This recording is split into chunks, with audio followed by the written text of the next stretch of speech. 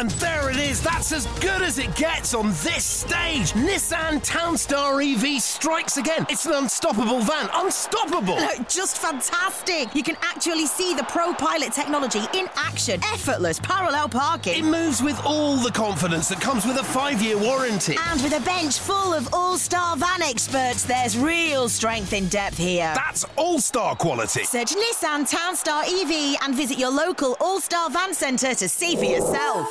Terms and conditions apply. 5 years or 100,000 miles, whichever comes first. ProPilot is an advanced driver assist technology. Driver's responsibility to stay alert, drive safely and control vehicle at all times. The TalkSport Fan Network is proudly supported by McDelivery, bringing you the food you love. McDelivery brings a top-tier lineup of food right to your door. No matter the result, you'll always be winning with McDelivery. Order now on the McDonald's app and you'll get rewards points delivered too. So that ordering today means some tasty rewards for tomorrow. Only via app at participating restaurants. 18 plus. Rewards registration required. Points only on menu items. Delivery fee and terms apply. See mcdonalds.com.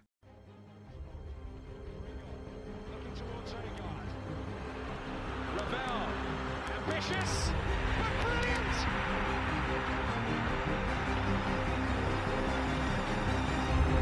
I don't believe it! I swear I do not believe it! And they are back on terms!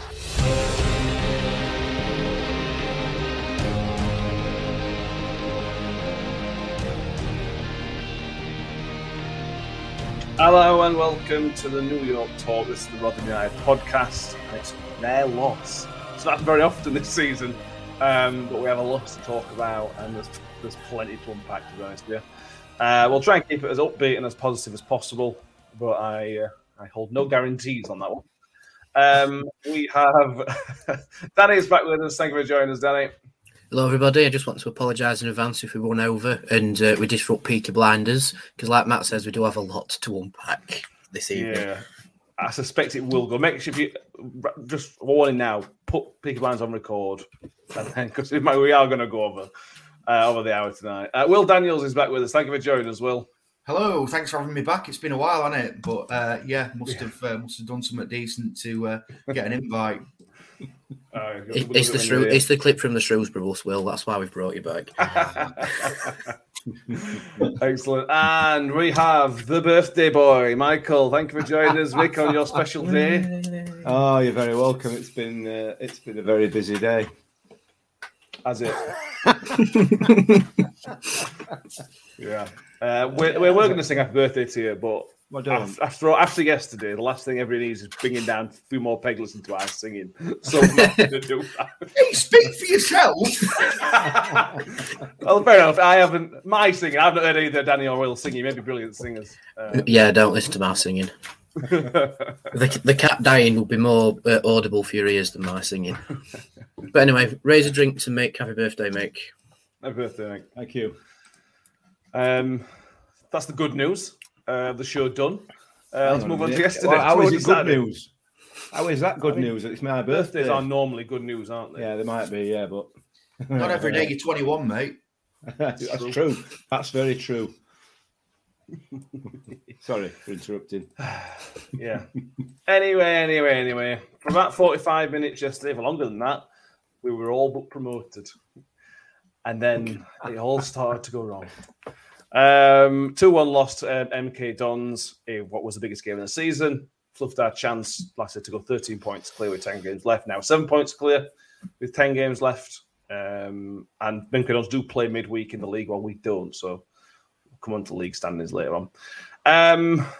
Mick, it was really frustrating because I thought first half, I tweeted out from the New York Talk account at half time saying it was so comfortable. And in first half, we sussed them out. We pressed them to death. They weren't really hurting us other than a counter-attack here and there. We looked like at times we were toying with them a little bit. And that hurt us. The fact we were doing that hurt us. Yeah, it did. I said to you about 10 minutes after the penalty went in that we need to kill them off now. They were rattled. Lewington got himself booked with his mouth. And they were rattled. And we just didn't kill them off, and we should have done. We needed that ruthless streak that we had earlier in the season. It's not there at the moment. But I think I also said to you at the beginning of the game, we look nervous, and I thought we did. I thought we were nervous throughout the game. Maybe the game's been built up a little bit too much. I don't know, but one, he had him in an hour after the final whistle, something like that. There'll have been a few home truths spoken, and I suspect that we might see a very, very different team next week. A very, very different performance. I think, it's been said on social media over the last sort of 24 hours, this has been coming, and it has been coming. It's been coming for a while now. So now is perhaps a very good time for it to happen. It could have been done against another side, perhaps. We could have perhaps done with losing to Shrewsbury, quite honestly. But anyway, that is what it is, isn't it? But what I would say to you is that if in August I'd have said, right, we've got 10 games to go and we're 7 points clear of third, will you take it? I think you'd have snatched both hands off, wouldn't you? Yeah. So, yeah, I suppose you're right. There was changes at the start of the game. The midfield three basically went back to normal. Barlaser, Rathbone and Wiles. Woody came out and Mattock... Did Mattock come in? Mattock came in for him, essentially, didn't he? And then Wes Harding moved back to the centre while Chio moved back to the right. Ferguson came in on the left as well. And it felt, well, that, that's almost our strong, other than Woody and maybe Reg. Basically our strongest 11. I was quite happy, quite confident. And it were all right the first half. It weren't amazing, but we were a better team for me. Yeah, for me, against a side like MK Dons, you need mobility in your back line. And I think that's probably why Woody didn't take part in the game. After a minute or so, when Troy Parrott went through on goal and obviously missed his one-on-one, I were a little bit concerned about the leadership at the back and the communication, which obviously reared its head for the first goal. And I guess for the second as well, to some extent. But overall, we picked, I thought, the right side on the day. And certainly for the first half, it worked really, really well. The problem for us was when MK then changed tactically to suit the game situation. And sadly, we didn't deal very well with that.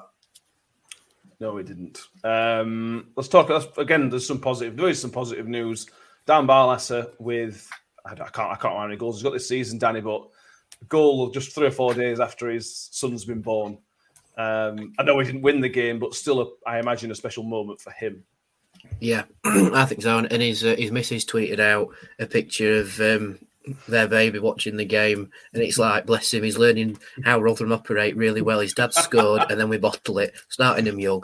Well done, Jade. But yeah, typical Barlaser penalty. He went for the power straight down the middle, and keeper stood no chance, to be fair. It was a penalty, despite what MK's admin thought. What?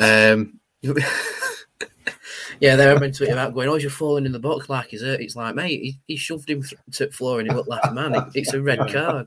But it looks like we needed the tissues in the press room after the game and not their admin. But anyway. Yeah. But yeah, I think Barlaser had another good game. I think... I don't know. He's part of the pack that looks a little bit jaded and fatigued, because we brought him off after 60 odd minutes. Yeah, 70 odd minutes. And I do think it's just tiredness now. I think we've played a lot of games over the last couple months. And I think it is just starting to show now. So I think the rest on Wednesday's needed. But great day for the Barlaser household. I think we were all screaming at the telly when he scored the penalty, weren't they? Especially Alisson. I think Alisson were doing laps around the house. Yeah, well, let's go through some comments. Donna's only here for Mick's rant. She's got the popcorn ready. I just know what the rant's going to be about. We may get one. Andrew Kelly's with us. Thank you for joining us. J-Boy with a go on. We deserved to lose. Last time I saw us actually play well was Ipswich away, which was some time ago now.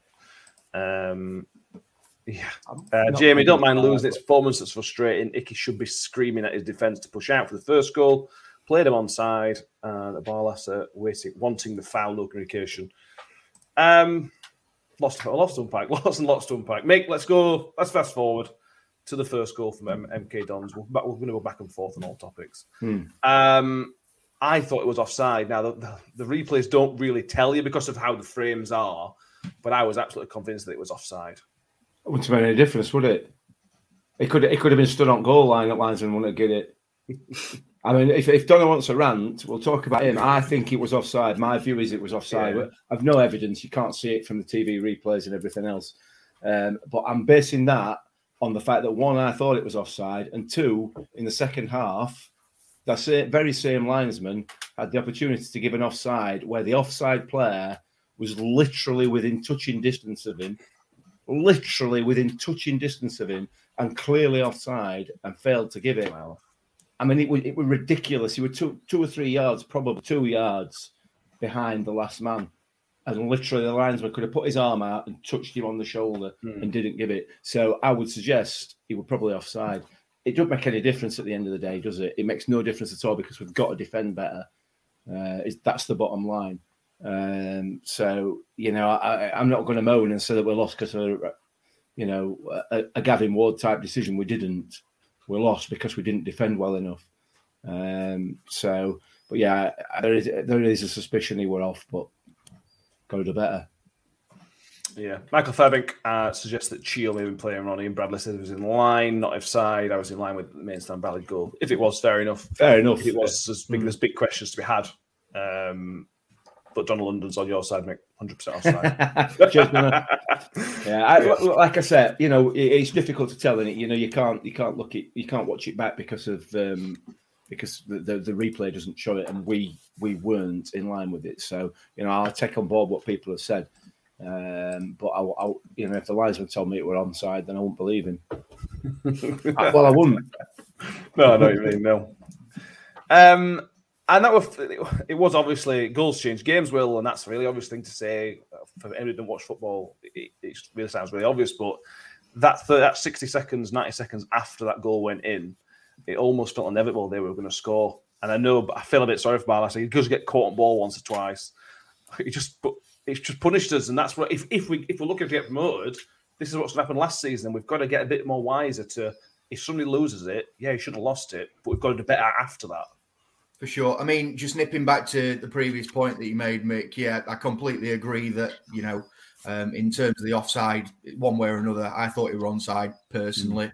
But you've got to defend that so much better. And for those 5 minutes there, it felt like I was watching a Rotherham United side in the Championship where we have a dodgy moment and then for 5 minutes we completely fall apart. And that was the most disappointing thing for me.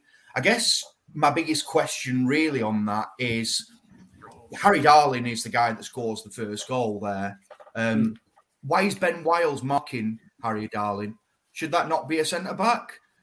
I would question that from my perspective because he is someone that wins a lot of headers for MK in those situations. So I think personally we were set up incorrectly, but that's my opinion and I'm entitled to that. In terms of the second goal, first and foremost, Dan needs to get a shout from Icky or from a surrounding player to say that there's a man on. He doesn't get that. He should get rid of it, but he doesn't. And then the defending from there is nothing short of shambolic, to be honest, putting it politely. And we got what we deserved. It were a great finish from Mo Issa. Good player, him. Yeah, very good player. Looks a really good player, that lad. Yeah, and this is why I say these are not a championship team. They may well go up, but they have some championship quality players. They will punish you for those mistakes, and that's what we knew was going to happen. And I suppose, bearing in mind the mistakes we've made over the last few weeks, it's quite almost inevitable.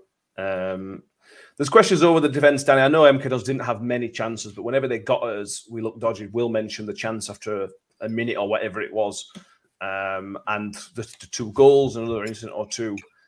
It was really strange. It would look like they'd not played together. This is Icky, who, up until 4 games ago, we were saying he was contender for player of the season and was playing like he didn't really know his position very well. And I didn't think Matic had his best game at all. Harding was fairly solid individually, but as a 3-man unit, it didn't work. Now, the obvious question is, why didn't Richard Wood play?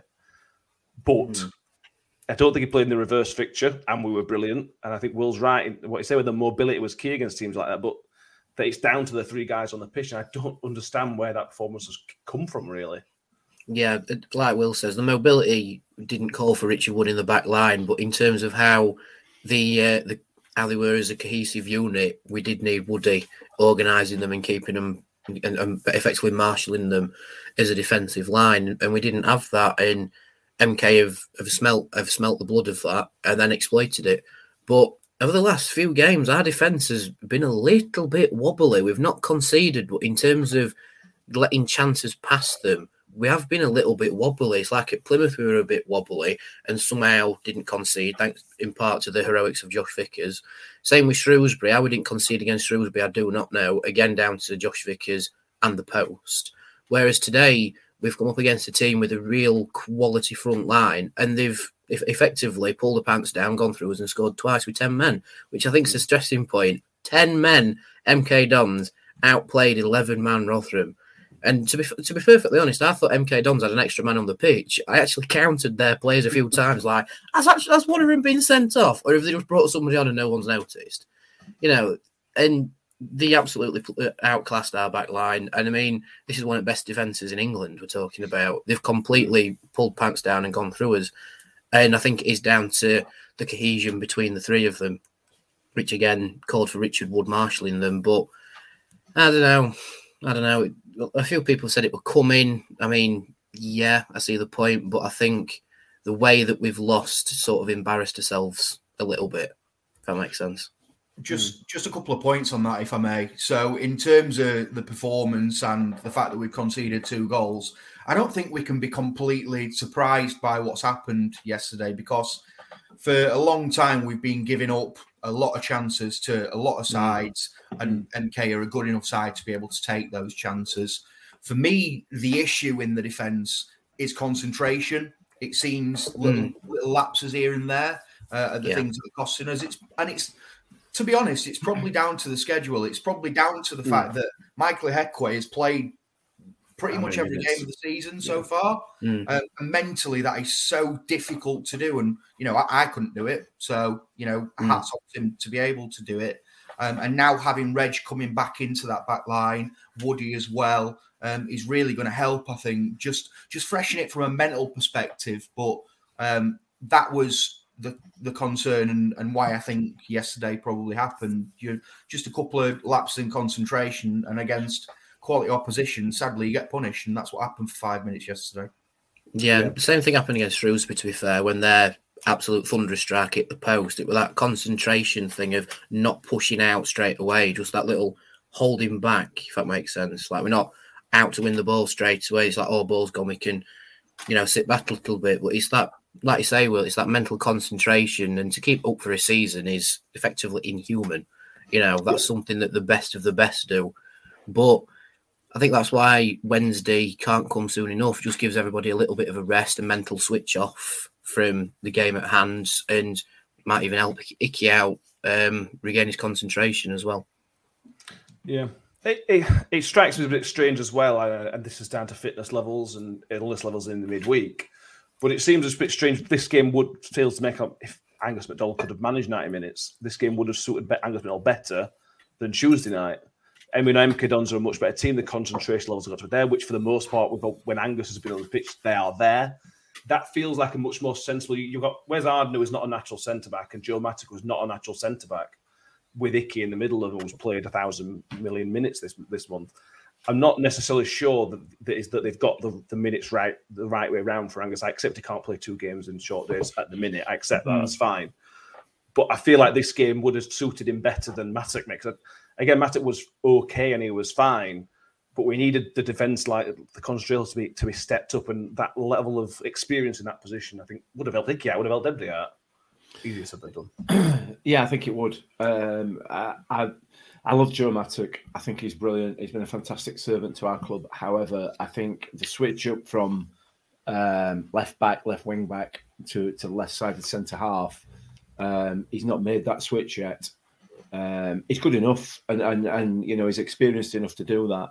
But his positioning at times leaves a lot to be desired. There were a couple of times, certainly that chance in the first minute came down that side because he was out of position. I think I said to you sometime at first half, what's Joe Mattock doing across there? Somewhere just behind Chio on right hand side, putting in a challenge. The first goal came from a position really where that left-sided centre-back should have been. So I'm not having a pop at Joe Mattock. I'm not, because he's a cracking footballer, absolute great servant to the club. But I wonder whether the experience of Angus MacDonald would have been a better call with hindsight. I wonder if that would have been a better call.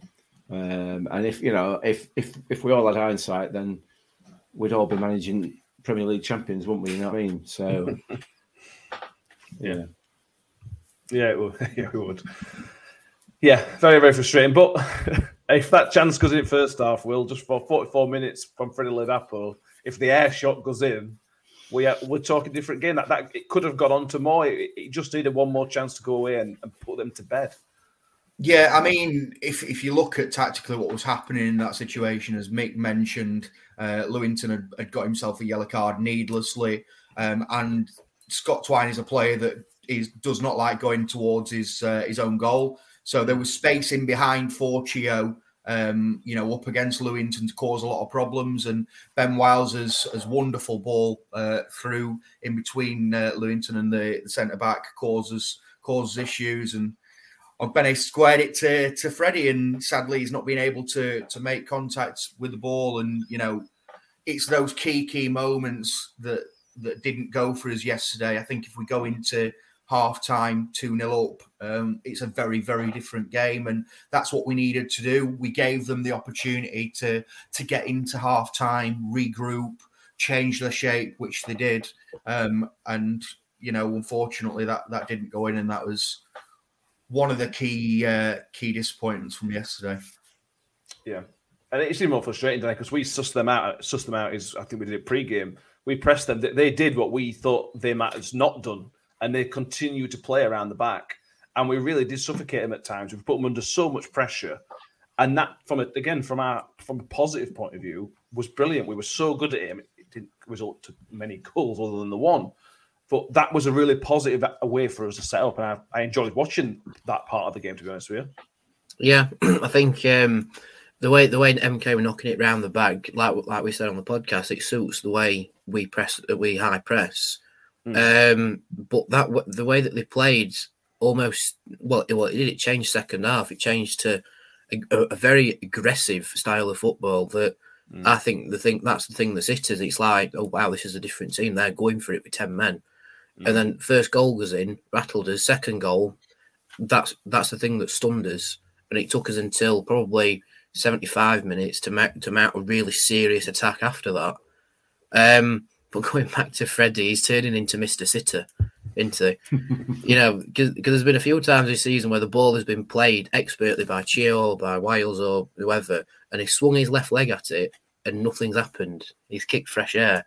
If he takes it with his right foot, it's 9 out of 10 times it's a goal. But when he puts it onto his left foot, it's a bit, I don't know if it was this season or wherever, but there was a ball that was played across the 6-yard box and he swung it, and I think it were either to equalise or to score winner. It might have been against Crewe, maybe. That's what Sky did, isn't it? Yeah. And so I don't know with Freddie. He's been in a really good vein of form over the last month. He was our top scorer, but it's coming to this month, swung his leg at it, and if it wasn't for the injury, I don't know how they'd set up with him. It's like, would that be a knock to his confidence anyway? Because he's swung and he's missed, Because Freddie's one of them players where he hits a fantastic vein of form and then goes missing for a little bit. But it's very unfortunate with his injury, though. However, we could see a bit more of Georgie Kelly if he's ready. Because the front line will now be Smith and KO'd, aren't it? Yeah, I said so. Jillian Simpson asks, what's the Freddie injury? Sounds like a quad injury. From Paul Davis' article, he's going in for a scan on Monday. Warren expects 2 weeks. Thereabouts anyway. Let us move on to some substitutions, because we always love talking about substitutions. Make the floor is yours. Yeah, obviously made 3 substitutions. The first one was Shane Ferguson for side 2-2. And more positive for me, Mick. I thought this was comfortably his best performance for the club. He was a little bit like Chio, but the end product was poorer. It was very direct. He showed his pace. It makes it very difficult for defenders going at him. And I don't think Ferguson was terrible. As it turns out, Ferguson was the one that had been ill all week. So that's why he came off so early. But aside 2-2, I was very impressed with him for what he did. Yeah. He's a promising player, and he's still got a lot of work to do, though, in my view. It's great going forward there, without a doubt. You know, his pace, and he takes players on, challenges them by running at them and into the box. You know, really creates problems for him. And his final ball's not great at the moment, but I put that possibly down to more of a lack of fitness more than anything else. My concern with him is that in that last, when he swapped over to the right hand side after Bowler had come on, we got a better view of him, and his positioning. You know, we're playing the ball across the back, trying to find that opening, and his positioning is too far up the pitch, or he's too close to the defender. He's just not in the right position to receive that ball off one of the centre backs. Now, I don't know whether I don't know what that is. I don't know whether that's a bit of naivety, whether it's just a lack of fit. I don't know, lack of fitness or what. But I felt his positioning was poor, and I've noticed that a couple of times before. But to be fair, Chio was maybe that's just the way they're playing. You know, where they're told to position themselves. Because Chio, I felt, was not, whilst in a lot of space, was not really in a position to receive a pass. I don't know whether that makes sense or not, but he's a good player. He's fast, he's quick, direct, but he needs to work on his position and his defensive duties a bit more. But he's a real big promising prospect. Yeah, he's improving, which is what we want. He needs to keep improving. I suspect we might see him on Wednesday, which we'll talk about in a minute. The second sub brought JJ on for Dan Barlaser. Now, we changed formation, which we don't normally do, to be honest with you. We went 3-4-3. And I am not a fan of when we change formation. I think it sets us into a panic. We were already panicking, as it were. And I feel whenever we change formation, it's especially to go to only 2 central midfielders and 3 strikers, it just feels like we're panicking. It doesn't panic in the opposition. It doesn't feel settled.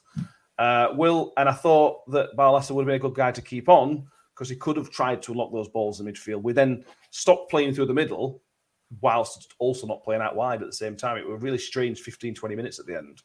Yeah, I mean, to be honest, we didn't really play through the middle at all throughout that second half. And to be honest, I understood the substitution because an extra striker on the pitch, get a ball into the box, you've got an extra person attacking the ball. The disappointment for me was the quality into the box throughout the first and the second half simply wasn't good enough to how we want to play. We actually only put 28 crosses into the box yesterday, which is one of our lowest numbers, I think. So it felt like we were going against what we were trying to do. And I mean, a lot of credit to MK for stopping us from playing that way as well. I thought that they, second half, managed the game really, really well. And, you know, Mick, you were talking about the position of Osei Tutu and Ogbeni at times. One thing that they needed to do was get into half time and then change the shape. So they went from a 3-4-2 into a 4-4-1, which then meant that they were able to get more bodies out wide, and they stopped that wide threat that we had. We then didn't use the middle when we had the extra man, which was disappointing for me. But also they dropped 10 yards as well. So any space that we had in behind the fullbacks just was non-existent. So listen, they managed the game really well, you know, and we didn't react enough. But yeah, it's really difficult when you've got a team that are down to 10 men that sit 10 men behind the ball, and you know we didn't really move the ball quick enough. If I'm being critical, so slow one. Enough issues. Yeah, and Lee Guy points out too much keeping possession and not confident enough to run or even push forward. No good putting 3 strikes on if you're not getting the service, like you mentioned, Will. Yeah, yeah, slow, laboured. It was just from side to side, and this is again, as football fans, you know, if you move from side to side quickly, it disrupts their space and things like that. And we were doing the opposite of that.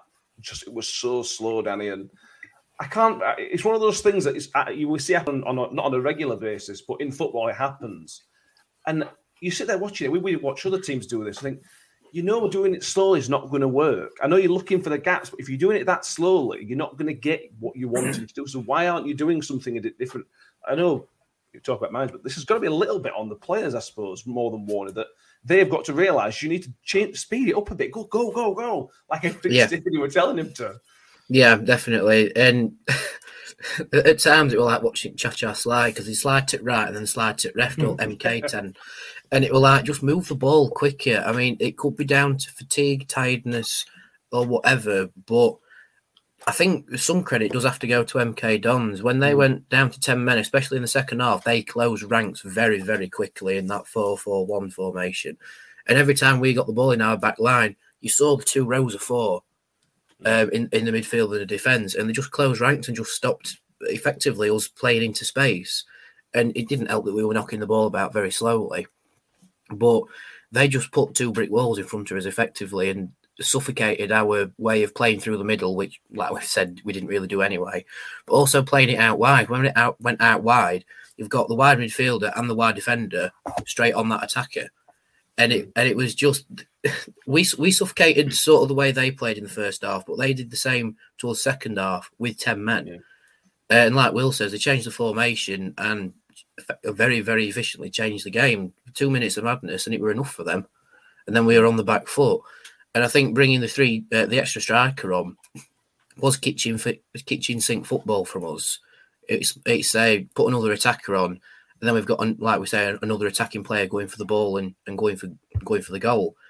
The only thing that impressed me was Chio playing in a front line like he does for Ireland. That was interesting to see. A little bit more composure on the ball, and he could have made it 2-2. But in terms of the way we've operated throughout the season, to suddenly shift formation to a style that we're not really used to was something that did remind me of kitchen sink football. Just lump it forward, try and get a goal, rather than sticking to a strengths, which MK took away from us anyway, So MK are a good side. They've played us off the park, and all I can say is fair play to them. Just don't do it again. Yeah, we've got to use it as a wake-up call. We've got to, and I'm sure we will come on to that in a minute. Carl Briggs of Make This One's for You. I think Bowler did decent for the short time he was on. I thought it was one of the few that put some really good crosses, and their keeper was very good at coming out to collect those crosses. I think that's maybe stopped us a little bit. But every time we've seen Bowler, I accept that he's got his limitations, but I like Bowler. He's got something. Oh, there's no doubt he's got something. And you say he's got his limitations. Yeah, he's not as fast as Chio or Tutu. That's his limitation. He is a good prospect. I really like him. I'm really pleased we've got him on a permanent deal. He can put a ball in box, that lad. He's Mikel Miller-esque in terms of his crossing ability. He's impressed me every time he's played. I know he's a bit raw, and I know he's young and everything else. So he's got a lot of work to do to really get up to speed. But once he is up to speed, I think he's going to be a quality acquisition, that lad. Absolutely. One thing I would say, I was absolutely desperate for 2-2 to score the equaliser yesterday. Just so I could listen to commentary afterwards. It would have been fantastic, but it didn't happen, did it? No, it didn't happen, unfortunately. Quick word on the referee. I don't know how quick this is going to be from Mick, but I'll start with somebody else first. It was a game of 2 halves from the referee. Will, I'll come to you on this one, because I think he got the penalty decision right, and I think a lot of referees could have bottled that in the magnitude of the game. I think it would have been easy to say, I didn't see it. I don't think he did it. But it was a brave call. It was the right call. But in the second half, I thought he just fell into a sort of standard, not marshalling any time wasting, giving silly free kicks where he didn't need to. I felt like it was a real game of 2 halves for the referee. To some extent, I agree with that. I think the penalty was a penalty. And I guess my only criticism of the penalty was I wish he wouldn't have gave the red card because it changed the game. But listen, it was the right decision at the end.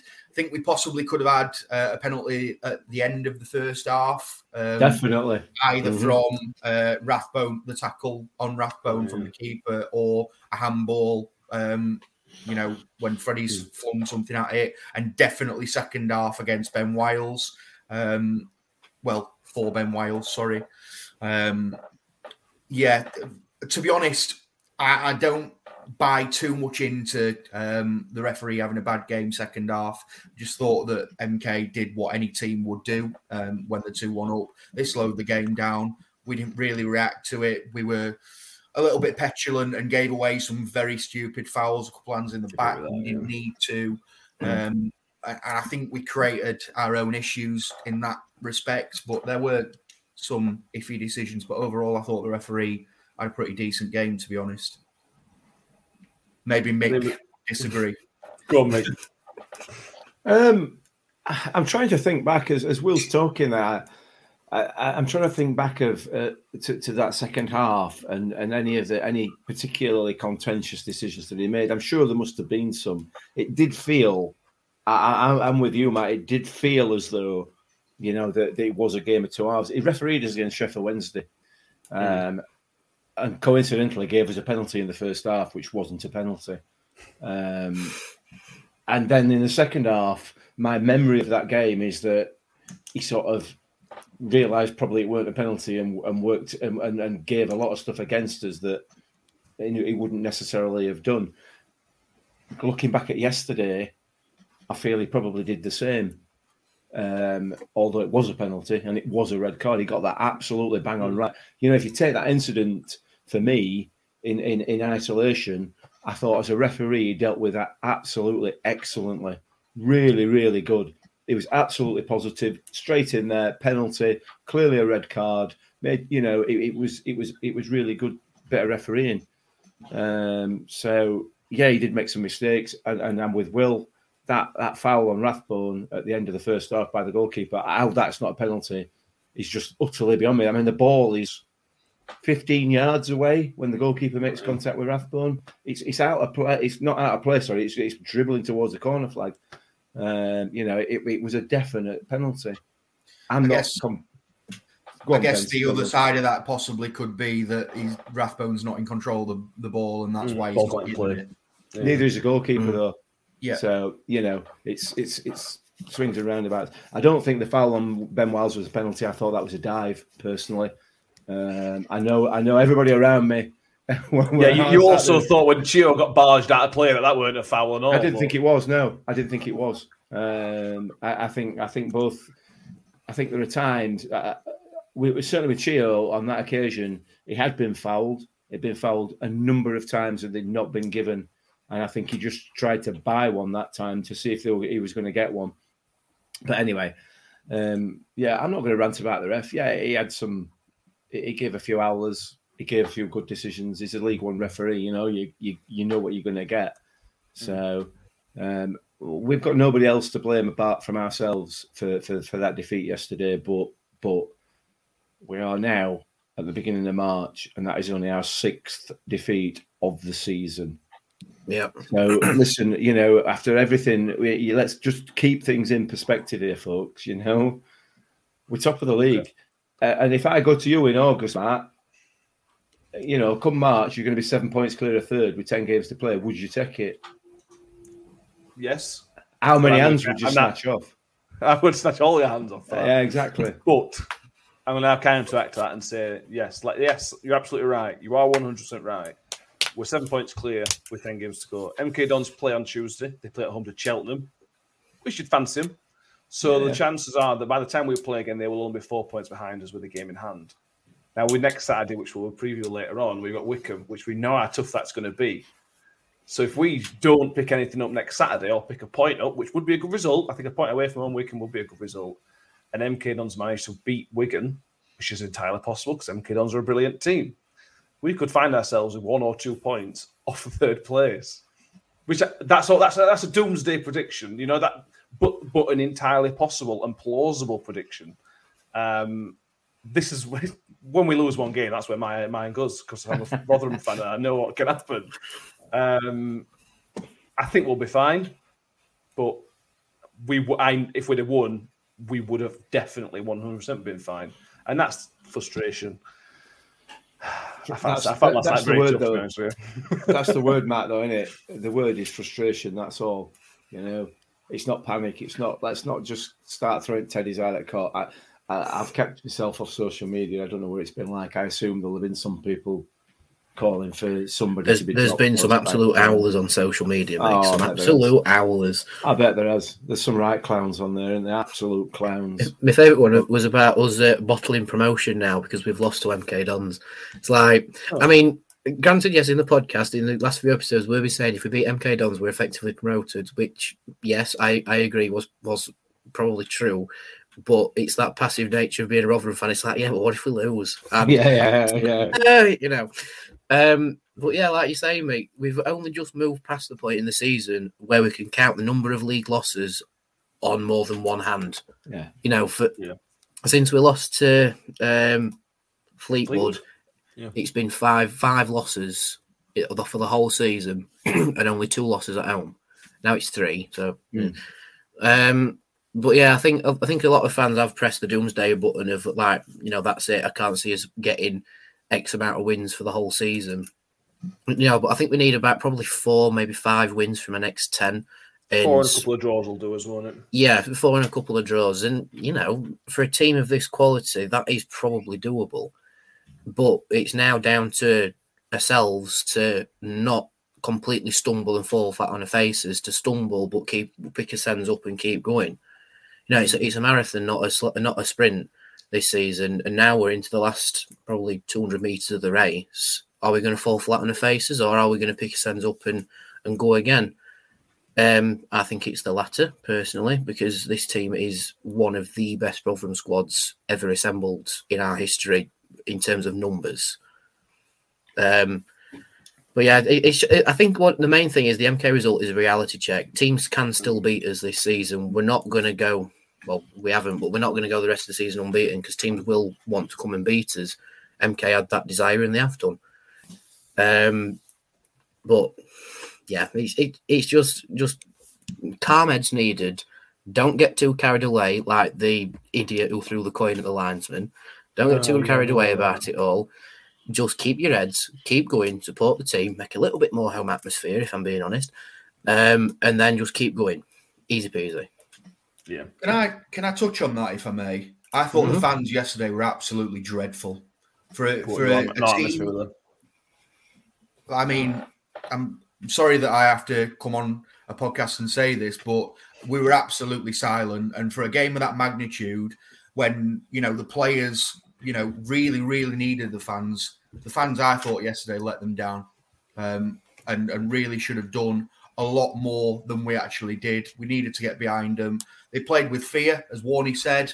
I think for me, the sideways passing was mental. I think we needed a player to really take the bull by the horns. And for me, there was only really when Ben Wiles that were trying to be creative and look for solutions.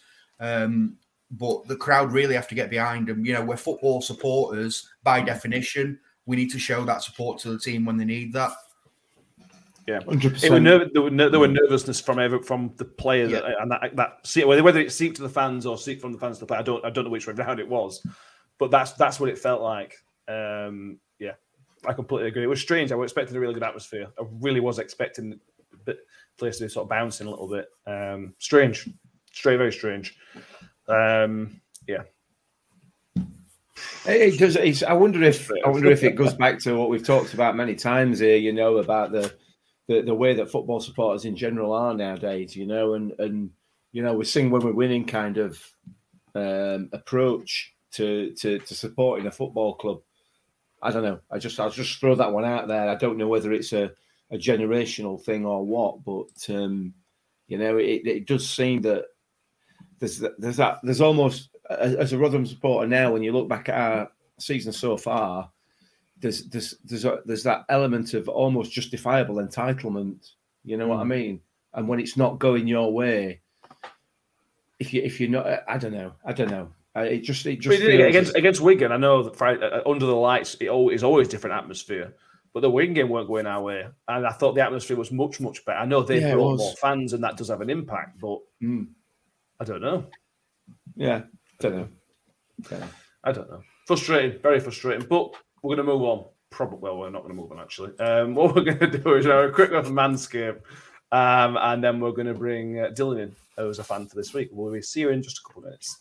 Hello and Happy New Year from us all at New York Talk. There's only foreigners, but Happy New Year. Also, from a Happy New Year from my friends at Manscaped, who very kindly decided to sponsor us. They're promoting their new product, the Lawnmower 4.0, which is kind of well known for reducing cuts and making it a lot easier to trim your balls. You can buy this separately or in a bundle called the Performance Package, which in that you get a ball toner, and ball deodorant, which are actually very handy because they're specifically designed for your balls, so they work very well. I highly recommend all of this. The lawnmower, it comes with a little light. Comes with a little light there that comes on when you turn the razor on. So it's very good. It comes with a little charging port, which is also a little holder. Yeah, I highly recommend it. I use it, and I highly recommend it. You highly recommend it, Ben. You highly recommend that somebody goes to manscaped.com and enters the code NYT for free shipping and 20% off. So that's manscaped.com for 20% off free shipping using the code NYT. And Ben highly recommends it. I didn't realise that it said still the Happy New Year on that advert. Happy New Year. Apologies. It's a great advert. Yeah. Dylan, you're with us. Thank you for joining us, Dylan. Thanks for having me on. So as we had with Matt a few weeks ago, we're going to continue bringing the fans on every so often and get you more involved. So thank you for joining us, Dylan. Let's start with a question you want to ask us all, another topic of conversation for us today. Yeah, just to talk on, obviously, Freddie taking the knock on Saturday leaves us with very restricted striker options. Personally, I don't see Warney changing formation. I still see him playing with the two strikers, which does only leave us, but obviously with Will Grigg out, does leave us with Georgie Kelly, our only other option, who I'm not too clued up on his fitness levels at the moment, but it's a bit of a predicament for us. Obviously, I'd expect Smudge and JJ to start, and obviously we don't know how long Freddie is out for, but from the sounds of it, it's a quad injury, which could be a short time, it could be a long time. So, sort of, where do we go with the striker options? Good question, Will. You're the fountain of all knowledge. That's a big claim, mate. I'm not going that far. Shall I just leave the room for this point then? You know? Yeah, Danny can have that title. Yeah, I mean, we are a little bit short now, Dale. You're absolutely right, and hopefully George is up to speed, and we'll see a lot more of him. I've done my research, and I know that he's a guy that can add a lot of value to our top line. What I would also say is we've got Mikael Miller coming back, who's played up top for Hamilton as well. So, although probably not a first choice for us, if we were absolutely desperate, there's another option there. And I think, his pace and power in behind could be a real weapon for us as well. So, Freddie's a goal scorer at this level, and it's disappointing to lose him, but we have got players in reserve that I think can take the flak. I don't know what you guys would add to that. Chio's always an option. Michael Fairbanks mentioned here. We may see Chio up there 2-2 with 2-2 on the right. And you mentioned it earlier, Danny, Chio up top like he does for Ireland. So he's slightly different role than he does for Ireland, but he's like Will mentions, he's got the same tricks of the trade that Miller has. He just needs that composure, and it could end up being a good striker. Yeah, possibly. I mean, the way he operates for Ireland is just offset from the centre forward. And they actually play in a two, so it'd have to be Chio and maybe JJ because he's played out wide whilst he were at Carlisle, so that's a potential. But I think Wednesday really will showcase how do we operate without our main strikers effectively, because I think Smith will be rested. So it could be a Kelly and Coyotes up front. But I think the main thing with Georgie is that he's coming from part-time football in Ireland. I think there are only 2 or 3 professional clubs in the top division in Ireland. And I think it's Bohemians, Shamrock Rovers, and Derry City, I think. Dundalk So yeah, in that one, or are they Northern? Where, sorry? Dundalk. That's Northern Ireland's league. But yeah, so he's coming from a, not to knock the League of Ireland, but a lower intensity league in terms of running the ball and really keeping up your fitness for a game that you play as your job. So he's come in, and obviously he's not Miller's fit because of his lack of game time from November because their league stopped. But I think we could probably squeak out at least 60 minutes of him against Hartlepool, that's for sure. And then either bring Smith on or play someone else up top, maybe bring one of the young guns in, maybe Grattan, potentially bring him in for a bit, or even what's the other lad called, Greaves, bring him in as well. So we do have options certainly for the Hartlepool game, but I think in terms of league football, it'll be Smith and KO'd until Freddie's back, which hopefully will be 2 weeks. Hopefully. Yeah, I think it probably will be JJ and Smithy. If I'm honest with you, you know, back in January we looked and Freddie had put in this transfer request, and he was going to go, and I don't think any of us were massively, with the exception of Donna, I don't think any of us were massively disappointed about it. Because we felt, I felt, well, maybe I'm just speaking for myself. I felt that we were in a position to be able to replace him with JJ. I think can do the same job, possibly even better in terms of his pace, in terms of his work rate. His finishing, obviously, is up for debate at the moment. We've not had the opportunity to see, how good he is at that. We brought Georgie Kelly in, and I'm with Danny. I think he's more than capable, surely now, of giving us 60 minutes or so.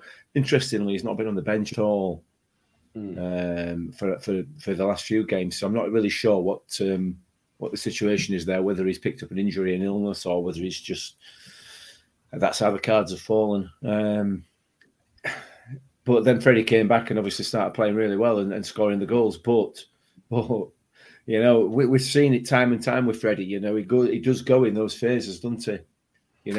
And he's come back, he's banged a few in, and now he's starting to miss a few easy opportunities, and then he drops off. Then he comes back, works hard, gets his goals, starts missing a few, and so on and so forth. You know what I mean?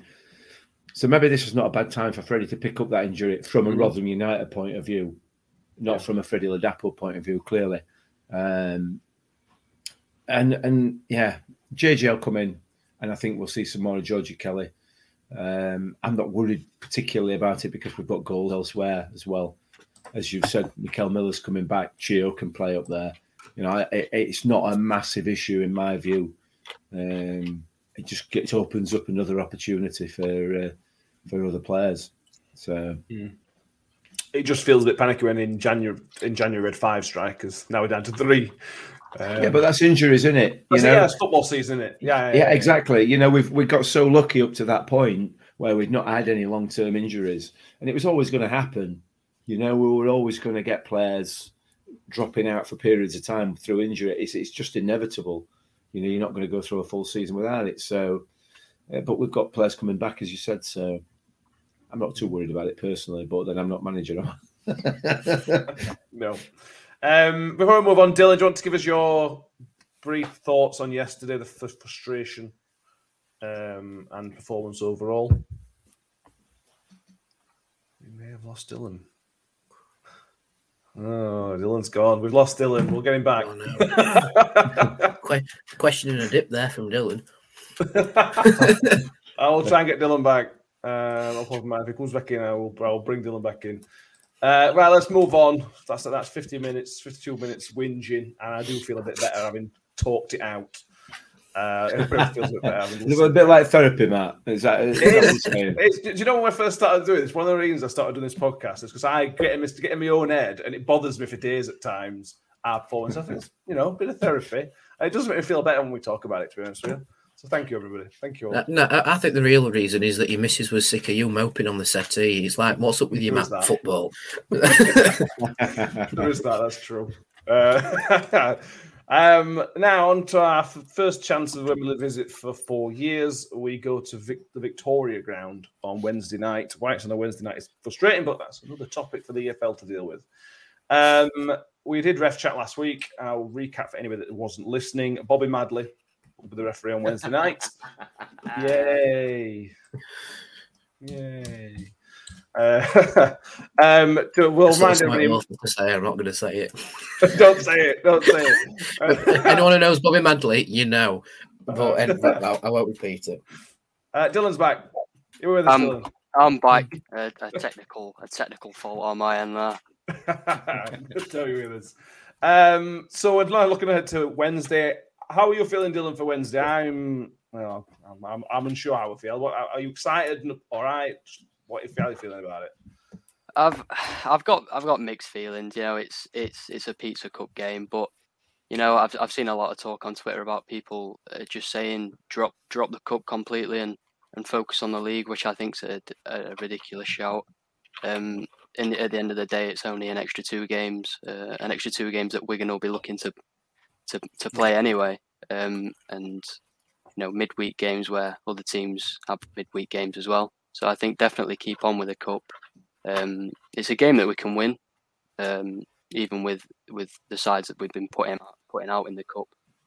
So we look to it maybe just to win the game and get to the final. I think the fans, definitely players, deserve that trip to Wembley. With the football we've been playing this season and the class that we've been, the players definitely deserve to lift the trophy at the end of the season. Albeit the pizza trophy, but you know it's silverware at the end of the day. So I think we've got to go for it for any other game, you know, and try and win the thing. Yeah, no, I do agree. Saturday's killed me a little bit. I was on the fence a little bit with pizza trophy anyway, and I just can't. I couldn't see past yesterday. That was almost our cup final. And I can't say. I'm sure Wednesday morning I'll be well up for it. I'll be really excited for it. But I'm just Saturday's killed my enthusiasm, Mick. Where are you on that scale? I'm still where I've always been. I'm torn. I've been in a bit of a conversation prior to the podcast actually with Ian Bradley, who I've noticed who was in the comments, and Ian is dead set against this competition. He's absolutely. I mean, he's just. I can't explain to you how against this competition he is, and I get it. I fully get it. You know, I all these issues with the Premier League B teams and all this nonsense. I really genuinely do get why people don't like it. It's just outrageous, that side of it. But I'm not as principled as Ian, and I see the fact that if we win this competition, there could be, I don't know, somewhere. I'm hearing rumours of somewhere in the region of £1 million coming our way in prize money. So at that point, my principles are out the window, because if my club's going to get £1 million, you know, well, hey, listen, I'll nail my colours to mass, mate. You know, you can buy me; it's not a problem. You can buy my enthusiasm for a competition if you're going to give my club £1 million. How much would it cost for you to go on a Wednesday podcast and do it seriously? On a what? On the Sheffield Wednesday podcast. So if you're open to be paid, if a Wednesday podcast wanted to come and have you, how much would that cost? Oh, I don't know. They won't be able to afford it. If they can't afford the rest of the pitch, mate, they're not going to be able to afford to get anybody on the podcast. You know what I mean? Anyway, what was the question? What do I think about Wednesday? Or this coming Wednesday. Yeah. Don't, mate. You'll trigger them on Twitter again. I had that misfortune the other day by pointing out how close our form was and how we're unbeaten, and the only game they've lost was against us. And they parked up in the comments like, "Lad, I didn't even tag you in it. Why are you here?" You know what I mean? Listen, I hope we win. It'd be great. It'd be good to get that money into the club. You know, I'm not interested in the competition, frankly, but a Wembley win and a big prize fund would be great for us. It'd be great for the club. It'd be great for Tony Stewart to bolster coffers so he don't have to. And put another trophy cabinet as well. Yeah. Danny and Will, I think you two will both be there. And I think there's only 700 tickets they've given us, something like that. It's not a lot of tickets they've sold us. Mm-hmm. No, but we've sold them out, so that's all that matters. That is true. Yeah. I've had some good days at Hartlepool before, going back to the 99 promotion with Guy Branston and Leo Fortune West with the goals. Potentially, Danny, another great night up in Hartlepool. Not many people can say that. No, I mean, the only thing that's probably done myself in and a few away fans in is that we've gone from one end of the country to the other in the space of a fortnight. We've done Plymouth, a quick stop off in Shrewsbury, now we're up north at Hartlepool. And I think Hartlepool's nickname's the Monkey Hangers, isn't it? It is, yes. You know the story behind that, don't you? Yeah, they hung a monkey for being a German spy, which is like, okay, fair enough. Yeah. But anyway, it should be a good game. It's probably our highest attendance in the Pizza Cup all competition. I think the highest one was Cambridge in the quarterfinal. I think just about 2,000. Now we've got 7,000 at the Victoria Ground. But that's what you get when you're playing top of League One, isn't it? But yeah, it should be a good game. Nice to see a few other faces that we haven't seen much of this season. And I'm more looking forward to having a drink in town before getting on the bus, in all honesty. It's like, yes, Saturday, blow away up cobwebs from Saturday, off we go again. Easy. Yeah, absolutely. Dylan, will you be going? I'm not going, no. You've got the joys of watching on Sky like everyone else. Or the watch along. We're doing a watch along, yeah, exactly. The what? We're doing a watch along with you, mate. Are we? Up, lad. All right, okay. Probably, yes, we are, yes. Oh, the last two meetings between Rotherham and Hartlepool have both been in the Football League Trophy, 2006-2013.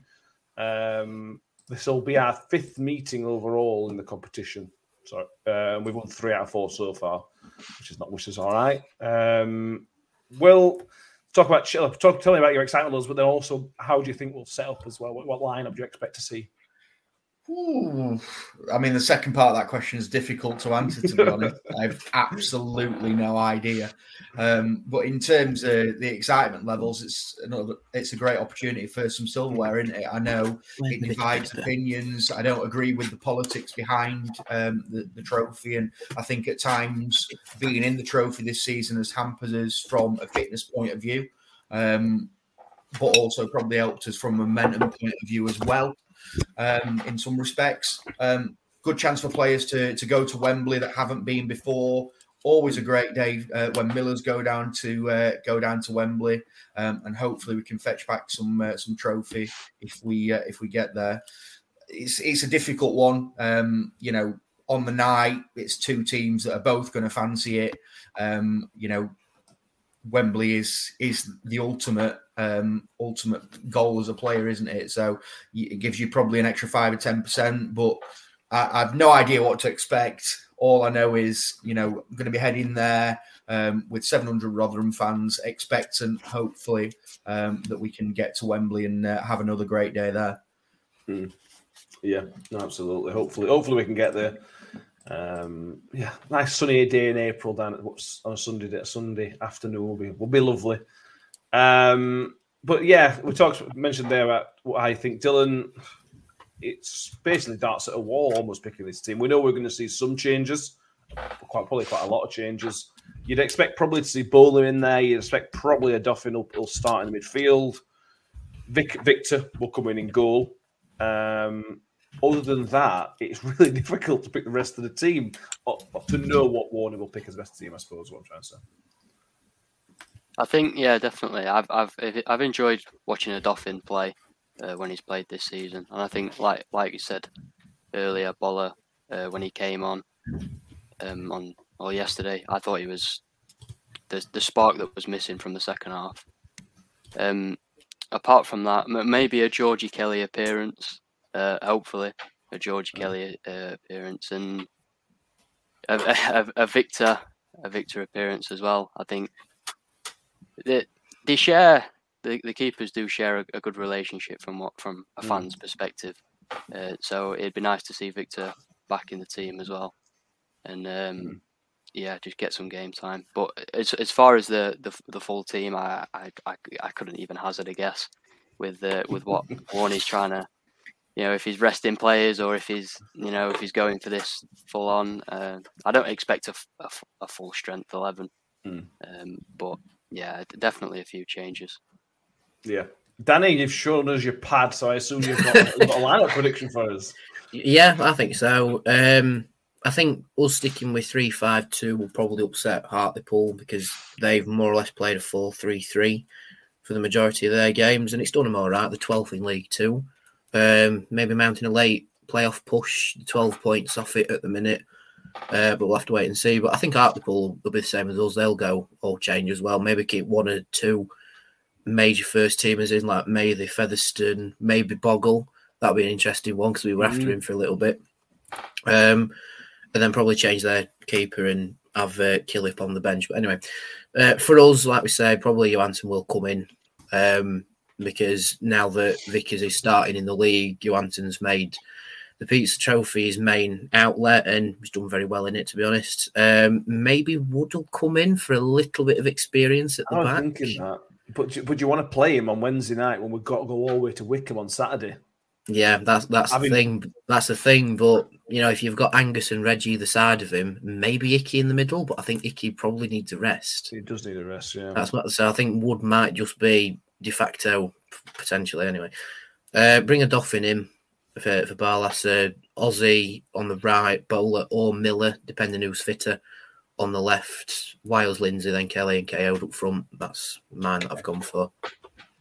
Yeah, Ian Bradley says Victor. He sees Ian Bradley in the comments says Victor, Angus, Hull, Matic, who's 3, Adoffin, Lindsay, Wiles, Bowler on left, Tutu on right, Kelly and JJ. Jake Hull's on loan at Hartlepool. Yeah, Hull might be playing, but he won't. I don't think we're playing for us. But yeah, the defence is the question, really, I suppose. Midfield doesn't pick itself, but it's easier to change things up. There's a defensive question because can Matic haven't played Saturday? Do you want to play Matic on a Wednesday? Shortish times between games. Same question with Wood as well. Same question with Wood. Yeah, exactly. Not ideal having to trek all the way up to Hartlepool on a Wednesday night to then our trek all the way down to Wickham on a Saturday when we could have played on Tuesday. That's really frustrating from Sky. I assume it's Sky's choice. But what do we know?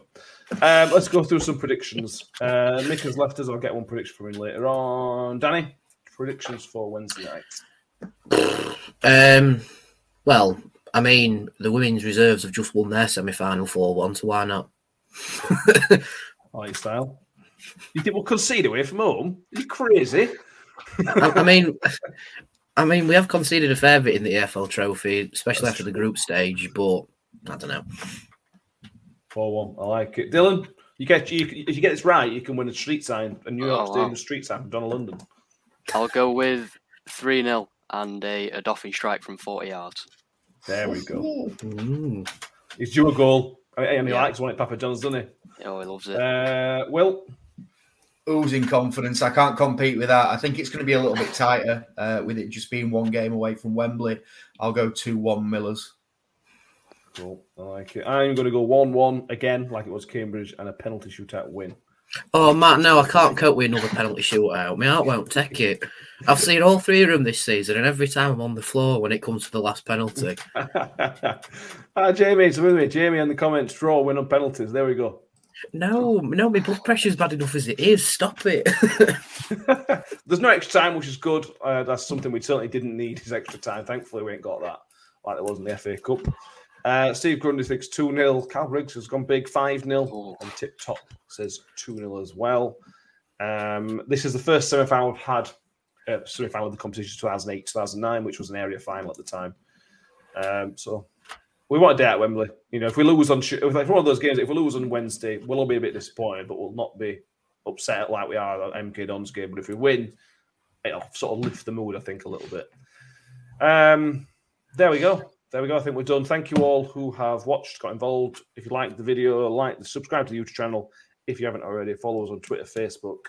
And if you listen to the audio, make sure you subscribe on Apple Tunes, Apple Music, or iTunes, whatever you get it from. Anyway, Spotify, all the stuff, where we are. If you aren't going on Wednesday and you're watching on Sky, or even you're not watching on Sky, turn the volume down. Join us on here me and Mick will be in a watch along, which we'll try and make it fun. I don't know if it will be. Hopefully it'll be better than Sky though.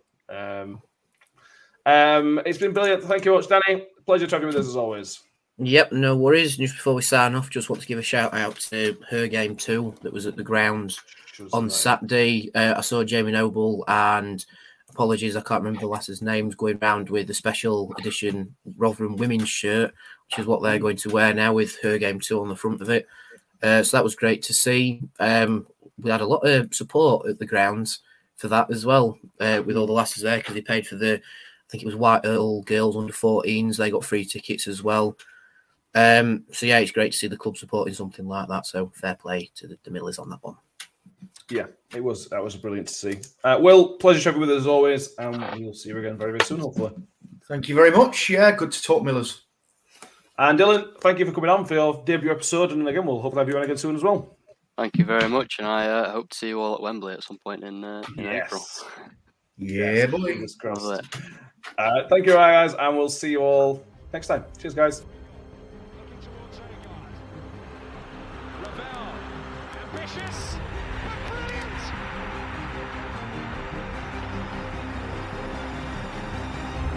I don't believe it. I swear I do not believe it. And they are back on terms.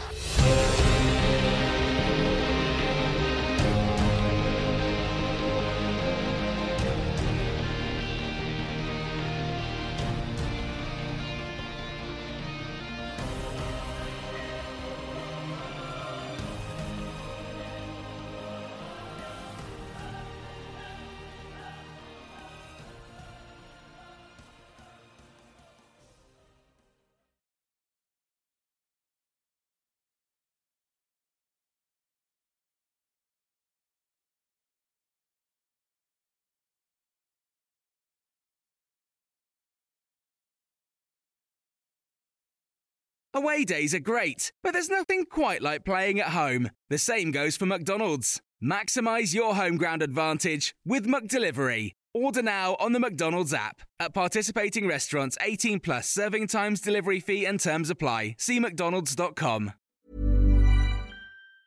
And there it is, that's as good as it gets on this stage. Nissan Townstar EV strikes again. It's an unstoppable van, unstoppable. Just fantastic. You can actually see the ProPilot technology in action. Effortless parallel parking. It moves with all the confidence that comes with a 5-year warranty. And with a bench full of all-star van experts, there's real strength in depth here. That's all-star quality. Search Nissan Townstar EV and visit your local all-star van centre to see for yourself. Terms and conditions apply. 5 years or 100,000 miles, whichever comes first. ProPilot is an advanced driver assist technology. Driver's responsibility to stay alert, drive safely and control vehicle at all times.